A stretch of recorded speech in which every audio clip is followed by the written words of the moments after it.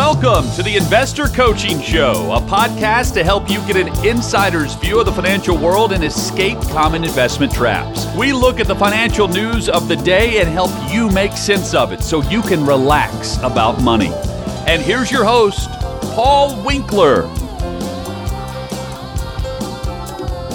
In the spirit of Pre-Father's Day, money tips from Dad for Father's Day. Financial experts share their money advice they give their kids. That'd be interesting just to look at what some of the advice, and I actually enjoyed this. Okay, so Evan, first one, start learning about money at a young age. When did you start teaching your kids? Oh gosh, probably 4. Well, 4? Like investing money or just work ethic? Get paid for chores money. I mean, saving. It's like for the very first point is, saving. How do you get them to go and start putting money aside for a rainy day or start saving in general? Yeah, probably 6 or 7. Okay. Yeah. This guy actually wrote a book, I will mess up his name. It's Jane Tano or something like that. But anyway, he wrote a little children's book, Larry and the Bunny Saves His Money.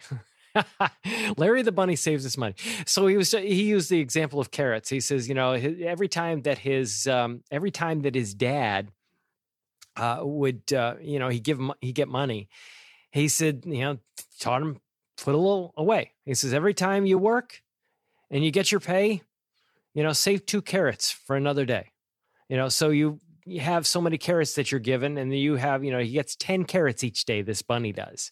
And he says, so you save 2 of those carrots for another day. 20%. That guy's going to have a lot of carrots when he retires. He's going to be, he's going to have more carrot than a diamond, right? Yeah. So not bad. And then it says, one way to help your kids learn more about the value of dollars, pay them an allowance, doing chores, and start them at an early age. Did you do an allowance? We paid for chores. I don't think we ever had an actual allowance.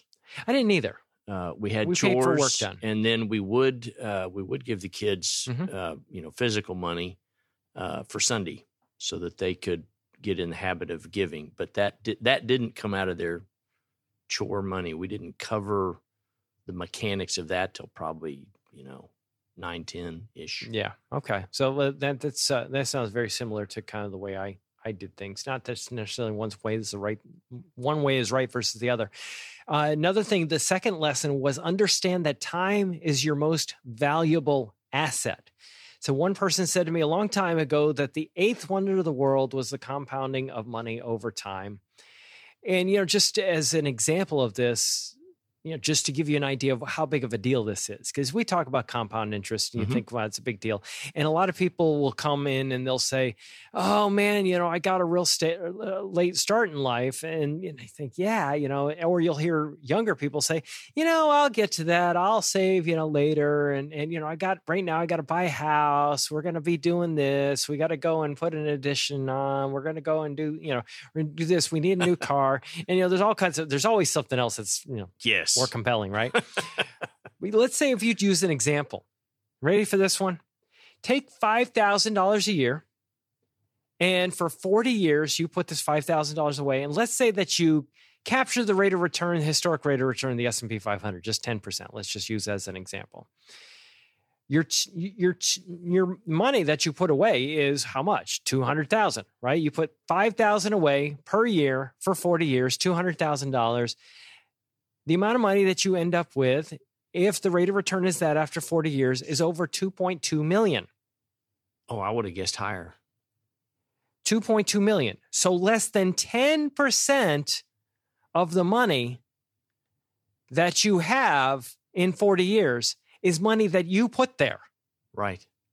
Less than 10. Just wrap your brain around that. 90% of the money that is in that account is just the growth on the money. And you didn't put 200 up front. No. Either. You put 5 a year. Right, exactly. So you look at that and go, well, what if I put that amount away at the historic rate of return of treasuries? 3%. Now you have 377. Yeah. So literally Now you have a situation where 55, more than half Yeah. of what you put away, more than half of what the account value is money that you put there. Yeah. Big difference, really big difference. Next one was, and then, the purchasing power. You look Right. at that and your purchasing power, well, purchasing power is probably after taxes less than what you actually put away, if you look at it that way, because after inflation. Yeah, close. Invest in yourself. So, the idea being here that, you can invest in markets, but also invest in yourself. This is one that I like too. Yes. Yeah. So did you ever teach that? Is that a lesson that you gave? I would say we modeled that more, and we had the conversations about it. We have always talked with the kids about getting expert advice in some area or taking a class. They've seen Cindy and I go to marriage retreats over the years, or I may go to a speaking clinic or something, and so they've observed that you never stop learning for sure. Well, becoming a certified financial planner and then becoming an enrolled agent like you did. Right. And, there's myriad tons of just the amount of education that you've picked up, throughout the course of your career. And, to better yourself. But they saw Cindy do that too. I mean, she would go to cooking classes. I call her domestic goddess on, government forums and stuff like that. So that's probably been more of a modeling thing, to be honest, than saying, you need to take 5% of your income and invest in yourself. We've probably not had that conversation. That'd be a good one to have. Yeah. And I don't know that it's necessarily saying put 5 for, put a certain amount of money, but just the point is they said here says that when you're young, your amassing money is not nearly as important as building relationships and gaining knowledge and skills. Well, you want to kind of dual. You put money aside too, but you also, yes, absolutely build relationships, and it's who you know, not necessarily what you know so often, right? I mean, that's what we always hear. In gaining knowledge and skills, I often talk about diversification. Now, I would say it's not necessarily amassing money that's the issue. It's diversifying in your investment portfolio between stocks and bonds isn't as important. It's more important to have more stocks typically when you're younger because your time horizon is so long, whereas diversifying between stocks and bonds becomes far more important when you're older. But diversifying in your knowledge, your skills, your abilities, and those types of things, tremendously important when you're young, because the world changes so fast that even if you have a good degree, a lot of your knowledge may be obsolete after 5 or 10 years, especially as the world changes. Even we talk about AI, right? Yeah. I mean, you look at that and go, well, how fast is the world going to change? You need to kind of keep that in the back of your mind that you'll always need to be growing. And you want to take advantage of opportunities to learn new skills. If somebody's teaching something, go, hey, how do you do that? I want to know a little bit more about what you do and making sure that you invest in those ways as well in your professional life, because you just never know how the world's going to change under your feet. Number 4, start off with a cushion to give yourself financial flexibility. So kind of the idea of pay yourself first. Yes. But, I think about early years for me, Evan, I would put money aside even though when my income was extremely low. And it allowed me to start a company when I was literally going, I don't know what I'm going to do. I didn't know what I was going to do. I just knew that I had to save because that's what I was taught to do, is save. And then when the opportunity came to actually leave a firm selling health insurance and disability insurance, life insurance, and all that stuff, I was able to say to the boss, hey, you know what? I kind of want to go my own way. And I always loved what his response was. Well, Paul, you kind of always gone your own way. I mean, it was a great, it was a great breakup. I mean, but the reality was that I was able to make that move and be able to get an office and be able to hire an assistant because I had actually prepped beforehand. But it was like success is when preparation meets opportunity. And I strongly believe that. Yeah, it is. I'm maybe on the other side of that coin in that story, to be honest. And so in thinking about the lessons, how to characterize it, I think we did teach our kids how the value of taking risk and not just always playing it safe. And so you were talking earlier about your person describing the sales process of how to design this product-laden portfolio was the ideal situation. And so I'd left a similar situation with a large firm. And when I realized I just couldn't do that anymore, I quit. And I was with a company that had a very aggressive non-compete agreement. And so, I was basically starting over, and we chewed through reserves fairly quickly. This was kind of during 2001 and 2. And but you had reserves. That was the point. Yes, but they weren't big enough. They weren't big enough. Okay. Yeah. And so, so I was working, I was running a forklift, third shift, and rebuilding a business during the day. Wow. And so, so the kids saw the work ethic and all of that. But, yeah, I guess so. But they learned, that it's better to have a bigger reserve than a smaller reserve. And so some of those lessons, you almost have to bang your head against a wall for some of those to sink in. And well, I got to ask you a question now. So yeah. what you're saying here, I think this is interesting. Do you ever feel any kind of resentment that you didn't get help from the outside when you were going for this? Because sometimes help from the outside. Yeah, you're like parents helping you out because they saw that you were struggling. It seems like you. Oh, they didn't know. They didn't know. No, we didn't tell them. Oh, wow. There was one point where, I was actually expanding something, and I talked to my dad about borrowing some money from him once things had actually improved to grow. But no, I didn't live close to family. Neither one of us were living close to family. And so, they didn't really know. So I certainly don't resent them for not helping out. Yeah, right. Well, it's just that the idea of being out on your own and the separation, you got to leave to cleave, right? That whole idea is just that movement away. Yeah. And the character I find, because my parents were the same way. I'm just going to tell you, my parents were, figure it out, Paul. Yeah. That was kind of it. Right. But they knew that I was struggling, but it was funny because I didn't have the resentment. They knew I was struggling, but I didn't have the resentment because I was just like, no, I'm going to figure this out. I'm supposed to figure this out. And, that was kind of what went through my mind. I was just curious whether you had the same, because, well, that's the idea here, that I was taught to save. And then I didn't really know why I was saving, though. That was the interesting thing. It didn't really make any sense to me until that day came when I had to make that break away from that company to go off on my own. I was like, oh, this is why I was saving. And it reminded me of something that this physician said one time that I loved. He said, when it comes to money, he says, it isn't necessarily, I worked my whole life thinking it was so important. And he said, now that I'm getting toward retirement, I figured out its importance. It gives me options. And I just like that philosophy. Now, this one guy gave a piece of advice that I go, ooh.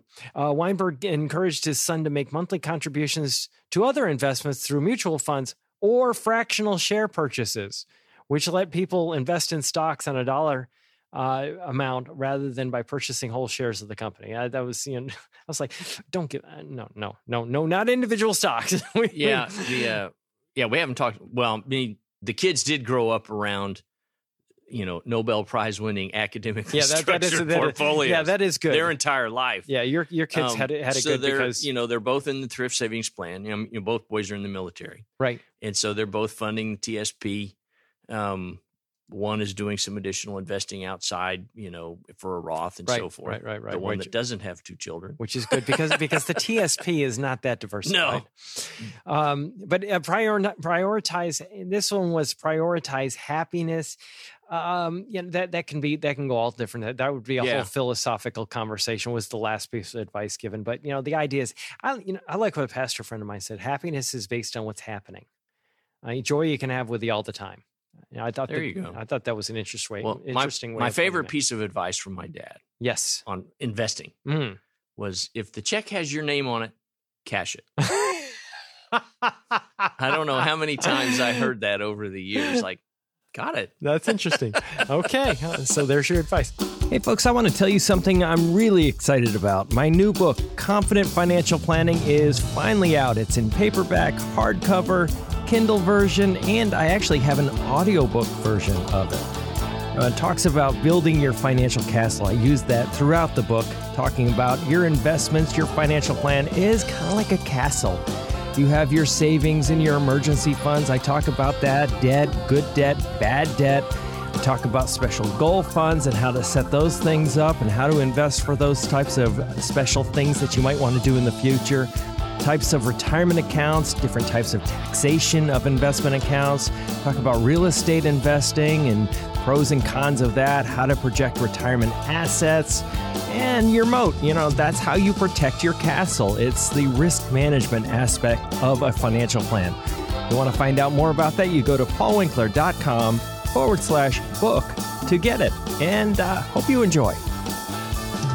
Getting people asking you about digital currencies, Evan? Every once in a while, yeah. Do you? Yes. What do you say to them? Well, I usually start out with a series of questions, and particularly if the context for the question is I'm worried about the government is going to this digital currency, something like that. Okay. Not just, should I invest in Bitcoin? I say yes. It's like that's the crack cocaine of, stay away. Yeah. But if they're just asking about it, the first thing I say is, how much cash do you actually spend on a given day? Yeah, actually physical dollars. Yeah. And usually the answer is not much. No. I use my debit card, checks, pay online, whatever. And so my next statement is, we're already in a world of digital currency. You're just using your debit card or your phone to privacy is the big deal. Transaction. Privacy is the big deal, as everybody worries about. That with this particular type of form of digital currency, the privacy would go down. And there was something that actually I saw on this particular topic. It was interesting. U.S. has not yet determined whether it will pursue digital currency, says Treasury official. Based on last week's regulatory onslaught, it seems U.S. authorities do not like digital currencies, they said. But a central bank digital currency, that has not been ruled out. But it says representing the Treasury Department was clear that the fact that the United States has not yet determined whether it will pursue one. He did say, however, that the Treasury is leading an interagency working group to study the potential of one. And that's what people keep talking about. It's imminent, all that stuff. But that's the big thing, is just the privacy. And, you look at it, and we've talked about this before, but you walk around. I was, no kidding, having some roofing work done this week. Okay. Right. This is not a joke. And we have a Mexican crew. I got a text in Spanish on my phone. Just because it heard the lingo? Because they heard them talking. Interesting. I got a text in Spanish on my phone. You talk about privacy. Come on. Do we really have as much privacy as we really think that we do? Well, that's usually where I go next is, the credit card companies already know where you're spending your money. Mm-hmm. Kroger's, Publix, Wally World, you've got a frequent buyer number at all those places. Mm-hmm. Anyone could tell you how many potato chips you bought in the last, 2 years. Mm-hmm. And so to me, we have no privacy anyway. And that's a different conversation. Right. But I just don't see the digital currency changing anything that much. Well, and you look at it as of December of 2022, how many countries are actually looking at this? Because America's looking at it. It was like 22 or something, wasn't it, in that article? 114. Okay. Yeah. 114 countries are looking at a digital currency, which represents 90% of the global GDP. And they're researching how they should do it. So you look at this and go, yeah. But that's the big issue. That's what they're looking at, is how do we keep privacy and all of that. That's big holdup. So they're going to figure that out. Hey, this is Paul Winkler. Hope you enjoyed today's edition of the Investor Coaching Show. You want to learn more about what we do, go to our website, paulwinkler.com. You can watch some of the videos there, and if you're not already a client, you can set up a free initial consultation. Until next time, I'm Paul Winkler, reminding you that I believe that more educated investors are more confident investors, and confident investors are more successful investors. Have a great one. Advisory services offered through Paul Winkler, Inc., an SEC-registered investment advisor. The opinions voiced and information provided in this material are for general informational purposes only and not intended to provide specific advice or recommendations for any individual. To determine what investments are appropriate for you, please consult with a financial advisor. Paul Winkler, Inc. does not provide tax or legal advice. Please consult your tax or legal advisor regarding your particular situation.